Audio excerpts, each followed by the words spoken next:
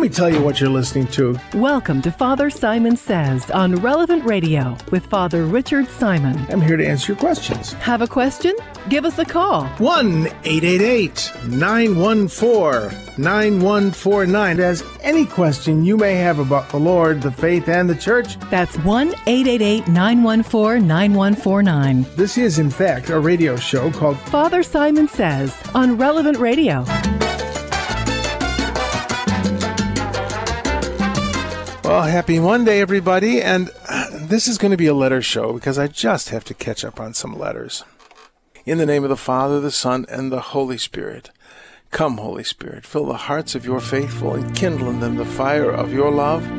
Send forth your Spirit. They shall be created, and you shall renew the face of the earth. Lord, you taught the hearts of the nations by the light of the Holy Spirit. Grant us by that same Spirit to have right judgment in all things and evermore to rejoice in his comfort. Through Christ our Lord. Amen. Hail Mary, full of grace, the Lord is with thee. Blessed art thou amongst women, blessed is the fruit of thy womb, Jesus. Holy Mary, Mother of God, pray for us sinners, now and at the hour of our death. Amen. Hail Mary, full of grace. Well, I just said that, but it is worth it twice. Saint Michael the Archangel, defend us in battle, be our defense against the wickedness and snares of the devil. May God rebuke him, we humbly pray. And do thou, O Prince of the heavenly host, by the power of God cast into hell Satan and all the evil spirits who prowl about the world seeking the ruin of souls. Amen. In the name of the Father, the Son, and the Holy Spirit. Well, let's open the big book on the coffee table. You know, the one, the Bible.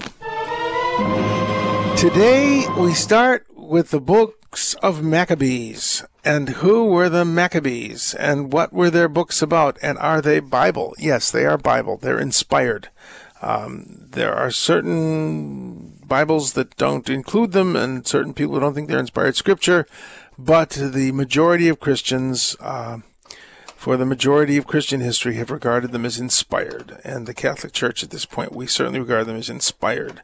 In other words, breathed. The Holy Spirit is breathed into them. They're you know, when you hear inspired, you think infallible, but it's not about infallible. It's about the Holy Spirit breathing in these books. You know, the scriptures are very human and very divine. They are a 2,000-year history of God's relationship with human beings, of the conversation between God and man, beginning with Abraham. Well, what about Genesis? That's part of the conversation, but the real period of dialogue is 2000 BC to the end of the apostolic period. So, Maccabees is certainly part of that dialogue. The context of Maccabees. Maccabees, it was probably written about 120 years before Christ, but it covers a period of the Jewish revolt from 175 to 134 BC. And it talks about the salvation of the Jewish people through a family called the Hashmon family. Mattathias Hashmon. Hashmon. That was the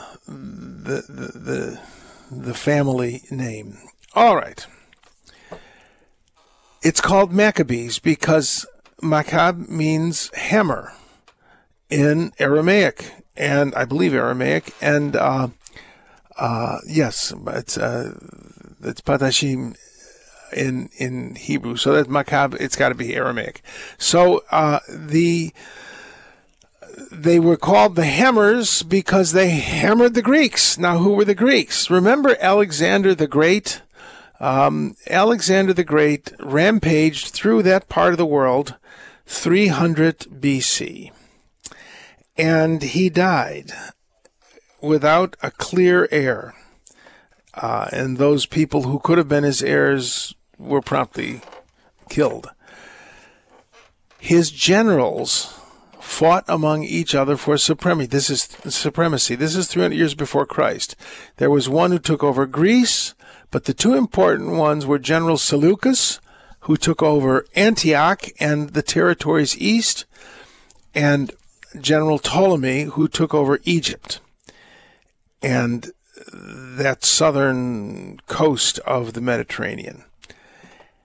And the descendants of General Seleucus and the descendants of General Ptolemy became rulers of that part of the world and fought constantly with one another for political, economic, and territorial advantage.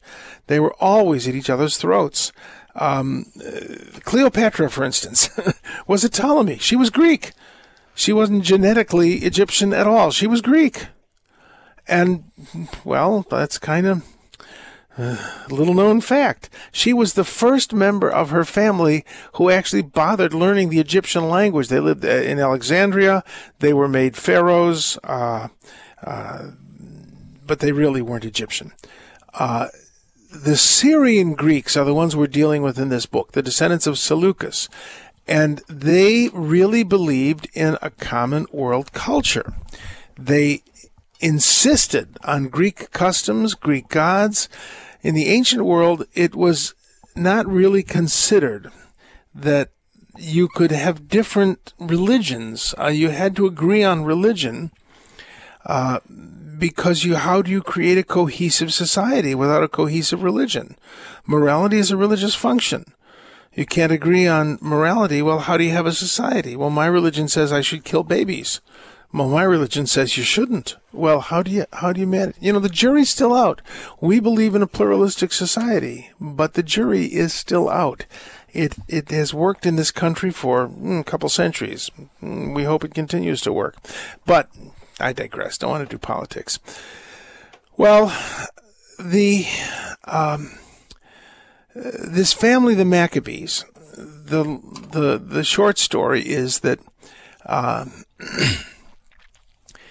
the Greek kings of Antioch, the Seleucus, the descendants of the Seleucids, they were called, they decided that they would be worshipped as gods and that the Greek gods would be worshipped, and the Greek gods really, really liked pork. And thus, there would have to be altars to the Greek gods established in the temple in Jerusalem.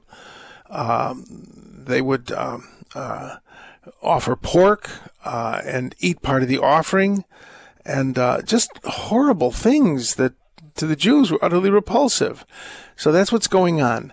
King Antiochus, once a hostage at Rome, is one of the Seleucids. He became king in the year 137 of the kingdom of the Greeks. That's 137 years after Alexander, so that brings us to 170 A.D. In those days there appeared in Israel breakers of the law. Let us go and make an alliance with the Gentiles. The word Gentile, of course, means it's from the Latin word gens, which means nation. In Hebrew, if you are a non-Jew, you are called a goy, which means someone who lives in the nations. In the Latin for that is Gentile, so the non-Jews. Let us go and make an alliance with the Greeks, who live all around us, since we are separated. Now, these people genetically were very mixed, but their language was Greek. The Greeks believed if you didn't speak Greek and you spoke a different language, which sounded to them like bar, you were a barbarian, someone who didn't know Greek. It was a culture, not so much an ethnicity. These were called, in the scriptures, they're called the Hellenists. You had the Hellenes, which were real-life Greeks. Then you had the Hellenists, who were Greek wannabes or people of Greek language who had adopted the culture. And the Jews were very Hellenized, but they weren't really Greek wannabes. They wanted to be, especially in their religion, they wanted to be Jews. Most of them probably, or at least a good portion of them. So there are these people saying, oh, get a life, give in to the people around you. They did things like build a gymnasium according to the Gentile custom. Now, you might want to put your fingers in the ears of younger listeners, because otherwise you'll have to explain things. But hey, history's history. They built a gymnasium in Jerusalem. The word gymnos in Greek means wearing only that suit of clothes that you had when you sprang from your mother's womb, or as we call it, the birthday suit. So that's what a gymnasium is. And sports in the ancient world were played only in that particular suit, wearing nothing else except, oddly enough, chariot racing. I have no idea why. They actually wore what looked like a full-length formal in a chariot race. Go figure. Well, they built a place like that in Jerusalem, and the Jews were very fond of wearing sufficient clothing.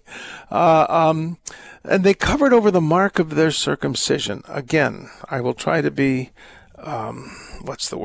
discreet. Think about it. If you have a gymnasium where you are wearing your birthday suit, the mark of the covenant, that's what we will call circumcision. The mark of the covenant was very obvious. Now, of course, such a mark was considered medical, and, it's not, how would you know? People wear clothing. Well, it was not so in the gymnasia, and the Greeks and the Romans thought the mark of the covenant was obscene because it exposed a part of the human body that should only be exposed in intimacy. It was obscene. And could you imagine joining a religion or being in a religion that required you to cut off an earlobe? That's how public a mark it was. So they would try to surgically cover over their circumcision. See, there's nothing new under the sun.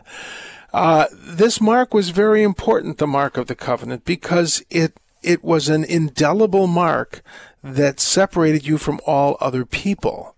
That it wasn't something that you could sort of erase. It was. In other words, the covenant was carved into your very flesh. Okay, so the king wrote that his whole kingdom should be one people, each abandoning his particular customs, and the Gentiles, the non-Jews, conformed to the command of the king. They sacrificed idols, they profaned the Sabbath, and on the 15th day of Kislev, the king erected the horrible abomination, in other words, a statue to a pagan god. And they built pagan altars. They burned incense at the doors of the houses and in the streets, because, of course, you would have a shrines to gods all over. Whoever observed the law was condemned by royal decree. So that's the situation that this is describing, that the Greeks had decided you had to conform to the majority culture. This is why this book is inspired, because we are living in a very similar situation. We are forced, that it used to be, that certain aberrant groups demanded rights. Okay. Well, pretty soon they went from demanding rights to demanding approval, and then demanding collaboration. I don't want to be too specific, but the majority culture in our times is trying very, very hard to squash nonconformist groups like, believing Catholics. And there are a lot of believing Catholics or people who claim they're believers who want to conform the church to the society in which we live. This is amazingly analogous to the situation in the book of Maccabees, that we shouldn't stand apart from the culture in which we live. On the contrary, there are certain times when it is absolutely necessary to do so.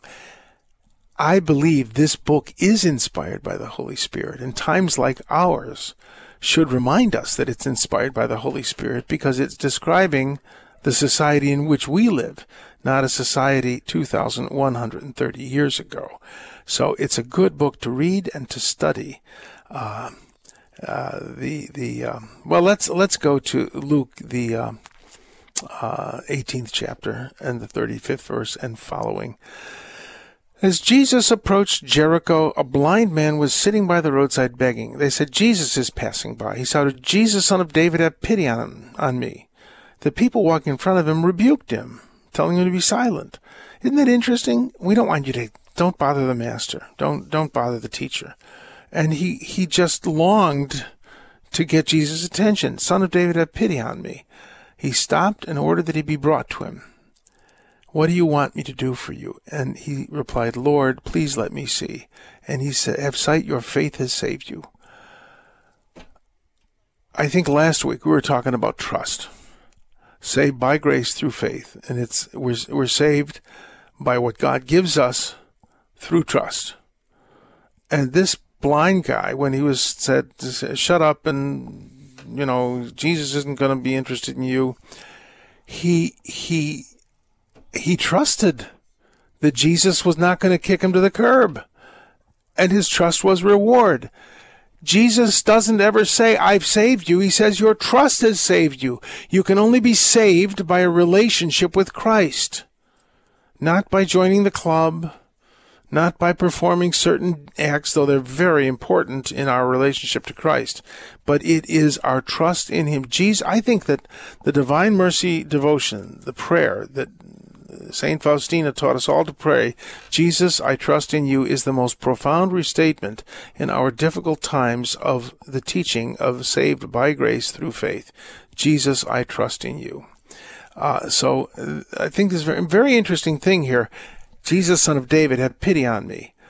What's he saying? Well, very interesting. The Messiah, there are at least two Messiahs in Judaism. There's the Messiah, son of Joseph, who gathers in the lost tribes of the north, the lost of Israel, and prepares the way for the glorious Messiah, son of David. So this blind man is acknowledging Jesus. Did you know that there are two Messiahs in Jewish belief? It's in Talmud. Well, the Dead Sea Scrolls talk a lot about a double Messiah. Actually, sometimes they talk about a triple Messiah. It's usually just two.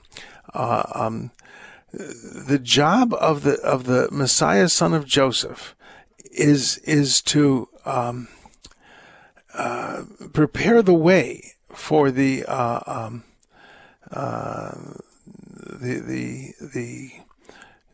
glorious son of David at the end of time, who will judge. Now, who will judge the world. But it's very, very interesting that the Messiah, son of Joseph, dies in battle against he's a suffering servant who dies in battle against the enemies of God in Israel. I think that's very interesting, because we believe that the Messiah died in battle, the battle on the cross. So I think that's kind of interesting. I used to love to rub into Rabbi Lefkowitz about his name was Yeshua ben Yosef. No, it's different.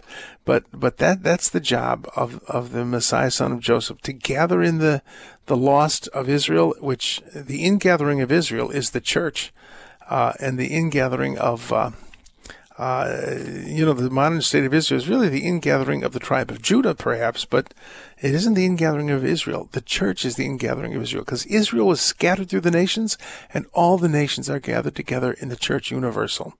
So I think that's an important thing to understand, that Jesus, this first Messiah, we believe that the Messiah, son of Joseph, and the Messiah, son of David are the same guy.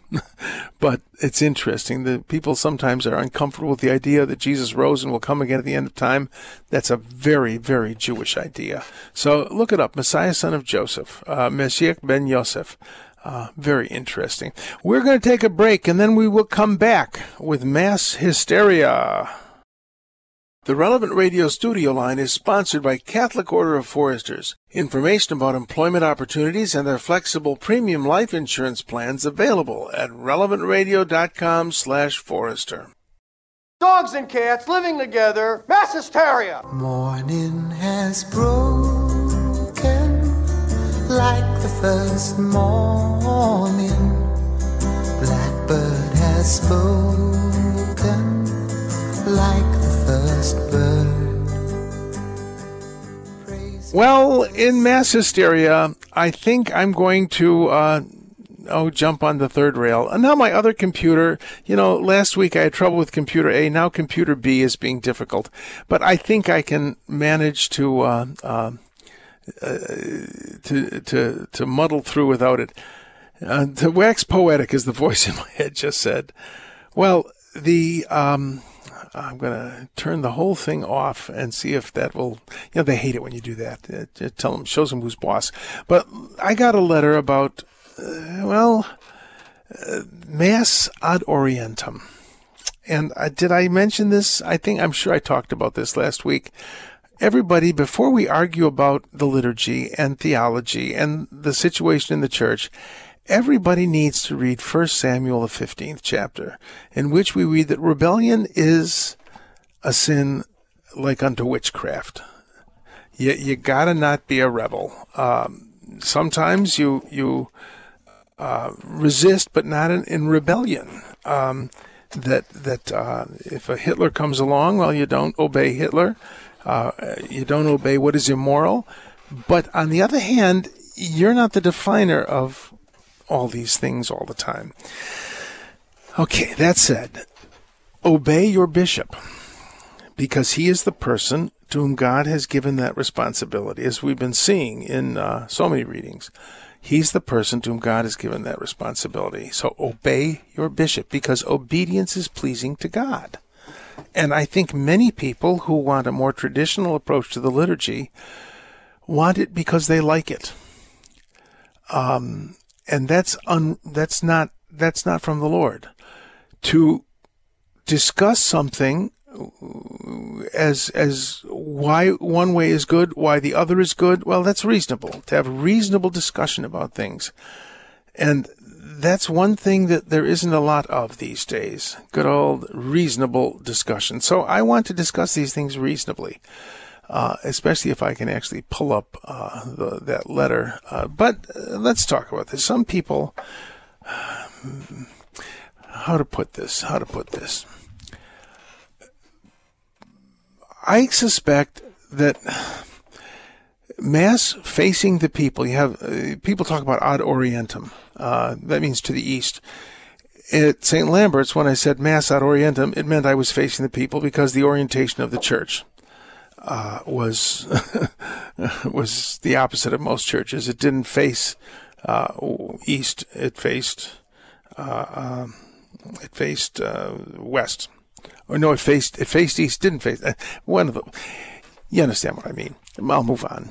The ad orientem. What we really mean by that is turned toward the Lord. And turned toward the people. So versus dominum means turn toward the Lord. Versus populum, turn toward the people. Those are the phrases I'm going to use. It is a mystery to me why we went against millennia of tradition. Judaism, from which we take much of our liturgy, is turned toward the Lord. You got the Aaron in a synagogue, and I think the first model for church was modeled on the synagogue, which was ultimately modeled on the temple. That you face the Aaron, the ark which holds the Torah scrolls. That's why we did that. It makes great sense to me, and if you look at the rubrics of the Mass, it makes great sense to me that when the celebrant of the Mass is addressing the Lord, to turn versus dominum, and when he is addressing the people, to turn versus populum, turn towards the people. That's exactly what the rubrics expect. You read that about 6 or 7 times, the priest, now turned toward the people, says, it would not say that if it was not expecting me turned away. Now, in the Novus Ordo, and I personally, I have no problem with the Novus Ordo. There are changes I would make, but ultimately, I do get kind of discouraged by people who say, well, it's not valid, it's not real, it's inferior. I taught Latin for, 25 years, and you pray in your first language. That's the principal issue. But where was I? This idea of being turned towards the people, or turned towards the Lord. If you look at the rubrics, one is expected. Now, I don't have any problem. And usually when I say Mass, I say Mass facing the people because that's what is expected. But if you follow the rubrics in the Missal, the rubrics are those red stuff, and you got black things you say, red things you do. If you follow the rubrics, the red letters, you're facing away from the people, maybe in an hour Mass, maybe 20 minutes, not much at all. But I remember the first time I did it in the new liturgy at the behest of my deacon, and we would do one Sunday, or one Mass a Sunday. The other Masses were faced toward the people. The early Mass we would try to do Gregorian. I called it the Novus Ordo by the book. And we faced the Lord at certain parts of the Mass. I have no problem with facing the people. It's just you have to be a very, very holy priest with a very holy congregation to do that. It is much easier, I think, to understand the Mass as a prayer addressed to the Father. When you're talking to the Father, you turn away from the people, because it is almost impossible when you have maybe 300 sets of eyes looking at you not to play to the audience. It just is. That's what I mean when I say it takes a very holy priest and a very holy congregation. If you look closely at the Mass, it is a prayer, 90% of it at least, is a prayer addressed to the Father. But what you do is you begin to gesture toward the people, like you take the host before the consecration says, and I see priests all the time kind of waving the host at the people, saying, take and eat this. In other words, reenacting the Last Supper. The Mass is not a reenactment of the Last Supper. It's a prayer to the Father in which the Last Supper is discussed with the Father. Look at the text of the liturgy.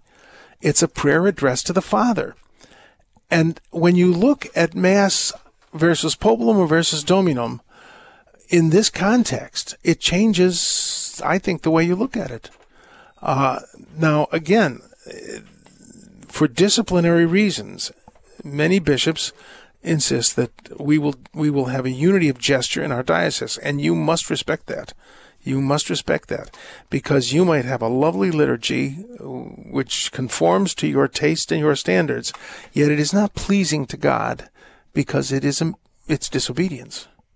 Remember what that text of 1 Samuel says, that obedience is more pleasing to the Lord than sacrifice. So obey. Well, we're obeying the Lord. Well, it's easy to say you're obeying the Lord. You're probably obeying your opinion of what the Lord would say if he took your advice. But I think if you look simply at the way Mass is said, now I'll especially for young people, it's very hard for young people not to think that the Mass is a theatrical presentation. And I've gone a little long, but I'll end with this.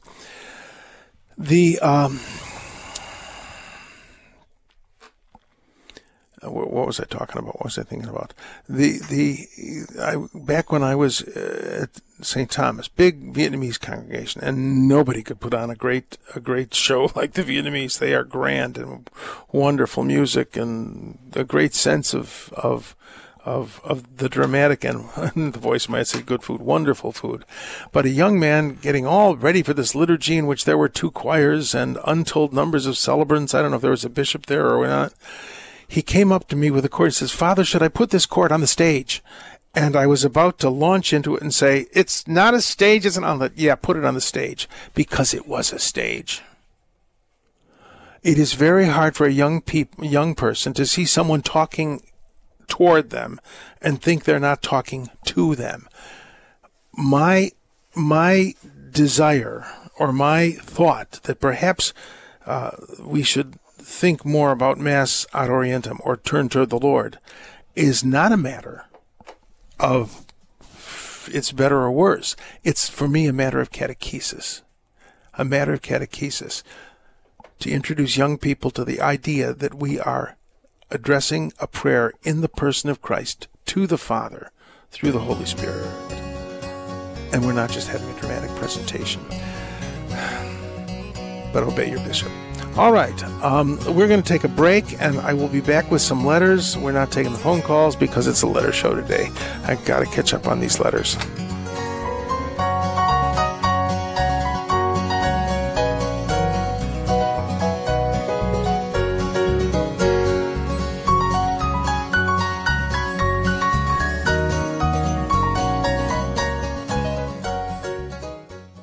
The Relevant Radio studio line is sponsored by Catholic Order of Foresters. Information about employment opportunities and their flexible premium life insurance plans available at relevantradio.com/forester. Yes, I want to see my Jesus, shake his hand and have him greet us when they ring those golden bells for you and me. Don't you hear the bells ringing? Let's go to the word of the day. In the gospel reading, I saw the word please. What do you want me to do for you? He replied, Lord, please let me see. And so I thought, what word do they use for please? And so I looked it up. And it's fascinating because the word please isn't in there. It's a subjunctive. Now, remember your grammar from your tedious education. The subjunctive is about possibilities. And if you say go, that's a direct imperative, a superior to an inferior, or at least two equals. If I say, would you go? That's the subjunctive in English. It's built into the word in Greek, but what intrigued me more was the word that they use for see. It's anablepo, which sounds kind of funny, so that's our word for the day, anablepo. And it's the subjunctive that I may see. It's hina ana, is it, I gotta look it up. Hina ana, is it anablepso? I think that's, I'd have to look it up. But the word hina means in order that, or so that I may see. But that anablepo, it means to see again, or it can even mean to look up, that I might look up. And I thought that was very beautiful because Jesus says, again, your faith has saved you. Reasonably, this guy is on his knees, and he says that I might look up. Which, when you have ana, it can mean again, that I might see again, or see anew. And I think that's a very beautiful way to put it. He wants to see things new. He wants to see things again. But he wants to look up above all to the Lord. To see things in the light of Christ. Maybe I'm reading too much into it, but, well, I think it's a cool word. All right, let us now go to letters. This is from Ruth. Father Simon, I understand that the brown scapular of Mount Carmel can be worn by all, but investiture, enrollment, or / enrollment of the brown scapular confraternity is less than clear. Is investiture / enrollment required? If it is, or even if it isn't, how can you arrange that with whom? Talk to your pastor. You can, any priest can enroll you in the scapular. But understand what being enrolled in the scapular is. You're taking on the spirituality of the Carmelites. To wear a scapular is to say, I have to live in the world, but I am deeply touched and formed by the spirituality of this religious order or group. And I think that a lot of people look at these things as amulets, and they're not. We don't believe in amulets. I believe very much in sacramentals, but I believe in sacramentals because the devil is such a good historian and such a clever lawyer. The devil can see history, and I don't believe the devil knows the future, certainly not more than God has allowed him to see, but he can see the past with great precision. He's been there. And he can see the chain of physical contact that unites us to Christ. In other words, I was ordained by Cardinal Cody, who was consecrated bishop by Bishop A, who was consecrated bishop by Bishop B, who was consecrated bishop by Bishop C, all the way back to Christ. There is a tactile chain that goes from Jesus to Cardinal Cody to me. And you see, the devil hates our physicality. The devil hates bodies. C.S. Lewis in the PleaseLetters talks about that we are these human vermin, these amphibians. And as such, we're beneath the dignity of pure spiritual beings. People say, I'm not religious, I'm spiritual. Well, so's the devil. The devil's very spiritual. He's a pure spirit. God loves matter. God loves even our bodies because he created them for his purpose. And when I wear a scapular or a holy medal, I'm saying something to the invisible world from the visible world. That's where these things get their power. They're not amulets or good luck charms. There's no such thing as a good luck charm. There is a sacramental which ties us more deeply, physically and spiritually, to Christ. So the brown scapular is a particularly beautiful devotion. And before you are enrolled in the scapular, perhaps you should read something about the spirituality of the Carmelites. And if you are enrolled and know nothing about the spirituality of the Carmelites, read something about it. It isn't a good luck charm. It is a way of life, and it is a consecration to the Lord that is very particular. So, Ruth, I hope that helps. And what I would do is I would study the brown scapular, study the spirituality of the Carmelites, and if you're called to that, then go to your pastor, and he can enroll you in that scapular. If he's clueless, find another pastor who can help you. Okay, let's see here. Now let me go to my next one. All right, this is from Mercedes. Referring to Jesus as the Son of Man, he has two natures, correct? Truly divine and truly human. So in referring to Jesus as the Son of God, it is referring to his divine nature, or when referring to Jesus as Son of Man, referring to his human nature? Or is there some other meaning behind Jesus being referred to as the Son of Man? I've shared this a lot. In the book of Daniel, you read about the Son of Man. One like a son of man. Behold, I saw one like a son of man. Let me pull that up. I saw one like a son of man.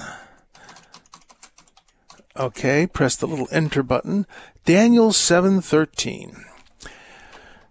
In the vision of the night I looked, and there before me was one like a son of man, coming with the clouds of heaven. He approached the Ancient of Days and was led into his presence.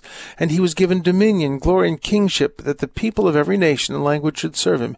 His dominion is an everlasting dominion that will not pass away. His kingdom is one that will never be destroyed. The Son of Man is a celestial being who comes from the throne of God. The Son of Man is a reference to the divinity of Jesus, not to his humanity. It is very interesting that the devil has no problem in the New Testament calling Jesus the Son of God. Adam in the Scriptures is called Son of God. The Son of Man is uniquely acclaimed to Jesus' divinity.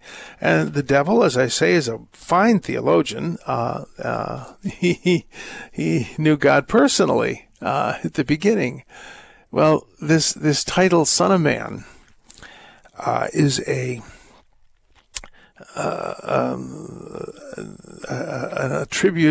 attributing to himself of divinity. It was Jesus' favorite title for himself, and the devil never does that. It's as if the devil's saying, if God will just mind his own business and stay in heaven, he's fine with that. But it's when God leaves his throne in heaven and comes to earth, that's where the devil's upset. The Scripture says elsewhere, the kingdom of this world has become the kingdom of our God and of his Messiah. That the devil says, no, it's not, it's mine. And then the Lord Jesus, when he calls himself Son of Man, is saying, no, it's not. In my humanity and in my divinity, I have come to reclaim for my heavenly Father what has been mine all along. So that's an excellent question, and I hope I have addressed it clearly. All right, let's see. Here's one. This is from Angela. I heard a talk on attending the wedding feast of the Lamb specific to how we attire ourselves. The speaker contrasted how we go to a typical wedding versus how many people show up to church in beach and gym attire. It struck a chord, and I've been pondering that for a while. I have finally emailed our pastor, who called me back within hours in agreement and wanted help with the homily focus. A very touchy subject written on in the bulletin. I wrote on that in my bulletin. I spoke on it from the pulpit. It did absolutely no good. That genie is out of the bottle, and I do not, for one, know how to put it back in. I think the only person I can control is me, and so I will go to Mass. Occasionally, now that I'm retired, I actually attend Mass, and I was so embarrassed the last time I attended Mass. I was traveling, and I had only brought walking shoes. I had forgotten to bring dress shoes. I dressed as well as I could and wore these ridiculous shoes, but thank God most people don't look at your feet. Norwegians do, but other than that, I'm joking. There's no one you can control about this except yourself. And I think if enough of us decided to dress well for Mass, that it might put some of that genie back in the bottle. If I and my kids, although I'm not talking about me, I have no children, other than spiritually, I hope. If I and those who are with me dress well for Mass, then that's the best I can do. So, it would be nice to start a movement of people who dress well for Mass. All right, let me see. Here's one. Let's see here. This is from Conrad. Why does the church insist on burial? Costs of cemetery plots are so expensive. Why would God care about this? This is a serious question, and I can't figure out why the church cares about this. I try to be a good Catholic. Well, Conrad, you have a point. The funeral industry has just about priced itself out of business. When I was a lad and the woolly mammoth roamed, you still had what you called churchyards. And in Germany, I remember going, first place I went to when I went back to Germany to find the family, we'd sort of lost contact because what were those things, the recent unpleasantness, World War I and World War II. But after the wars, we were ready to strike up the conversation again. So in 1973, I went to Germany, and the first place I went, because it was next to the train station, was the cemetery to find the graves of my ancestors, which I did. And it was fascinating because I walked into the cemetery and I asked the caretaker where let's call it, I don't want to give away the name, who knows, the Schmitzengruber family. Where are the Schmitzengruber family graves? I don't know, but there's two live ones over there. They were decorating the graves for All Souls Day. And that's how I found my relatives in Germany. It was a little more complicated than that, but I can't tell the whole story here. But the churchyard was visibly about 3 or 4 feet higher than the rest of town. That's because people had been buried in the churchyard for years. And it was a place of home. And what happened, you would be buried in a wooden box, and in 20 years the grave would be declared reusable because everything had gone back to the earth. The wood, the deceased, and most, if not all, of the bones. And then when my cousin Frank came over to America and realized that we were buried in these liners, these concrete liners, and in these metal coffins, he said, "What do you think you are, pharaohs?" You see, we did practice an organic method of burial in times past. From dust you came, to dust you shall return. And it gives people a sense of family, really, and a sense of closure. So it's humanly very good. the reason that I was told, the reason that we in this country are so strange about burials and bury ourselves like pharaohs is that apparently somebody tripped in a grave that was sinking because of time and was seriously injured. So the lawsuit meant, oh boy, now we can sell all this expensive stuff. One can be cremated, but it is important to be buried in consecrated ground. Why? Because of the profound respect we have for the human body. The human body is the property of God, and that's why we are so concerned about burial. We've been concerned about burial since the catacombs. It is not just an incidental thing. The body, we believe that the body is sacred. I am not a spirit trapped in flesh. I am an incarnate spirit. My body really is me, and it is in some sense the precursor, the shell of the resurrection body. So we treat it with great reverence. That's why the church cares about this. But I do think we need to do something about this. For religious reasons, perhaps we need to return to the concept of the churchyard and realize that the American way of burial is nuts. So I don't know if that's helpful. But you can't scatter your ashes. You can't throw a body in the garbage. It's to be treated with great respect and reverence because it is the temple of the Holy Spirit. Oy. Speaking of cemeteries, I got a letter from Ramona in Philadelphia. When we visit the cemetery to pray for the dead, can we take a list of names? Of course you can. Do we have to personally know the deceased, or can others ask us to make this prayer for their loved ones? Yes, others can ask you to pray for their loved ones. That's the neat thing about prayer, is it's nobody wants to get us saved more than God does. So God will make whatever exception is possible. And so if you don't personally know them, you're still a member of their family because they're a member of the church, you're a member of the church. So yeah, bring lists, pray for lots of people, even if you don't know them. If someone asks you to pray for their deceased, do it. Okay, now I got one from Maryland. Can you tell us the time frame of Jesus' birth, flight in Egypt, and presentation in the temple after 40 days? How long did it take them to get to Egypt? Then did they go from Egypt back to Jerusalem for the presentation? No, I really can't tell you that. The presentation would have happened, I believe it would have to happen. The circumcision would have to happen 8 days after the birth of Jesus. It didn't have to happen in the temple. It could happen anywhere. The presentation was the buying back of the firstborn after 40 days. So around 40 days that would have happened. And then after that, they would have fled into Egypt. So that's the probable scenario. But the point of this is not so much the time frame of it, but the meaning of the events, that everybody knew the time frame. There were people alive who'd witnessed it. What they were interested in was the significance of these events. And from the common fund of knowledge, the authors of the Gospels wrote Gospels that emphasize certain things to back up their theological and spiritual points. So we get very concerned about these as histories, and though the details in the Bible, I believe, are absolutely historical. I really think there were magi, and I really think there were shepherds, and I really think there was a flight into Egypt, and I really think there was a slaughter of the innocents. However, the time frame of them isn't nearly as important to the authors as the idea that they fulfill prophecy or demonstrate a fact about the Lord. So there you go.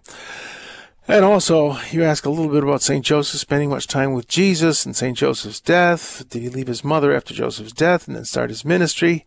The scriptures don't talk about it because that's not what they were doing. They weren't trying to be biographies of Jesus. They were written for a different purpose. I'm about to hear music in my head, and that means we are about to go to Drew, and what's the word I'm looking for? Some grand word. I would entreat you to stay tuned for Drew, because I just think that it is the coolest thing that the Divine Mercy Chaplet is the largest prayer meeting in history every day. And it is one of the great things that happens on Relevant Radio. We don't just talk at you. Well, I do. But we pray with you.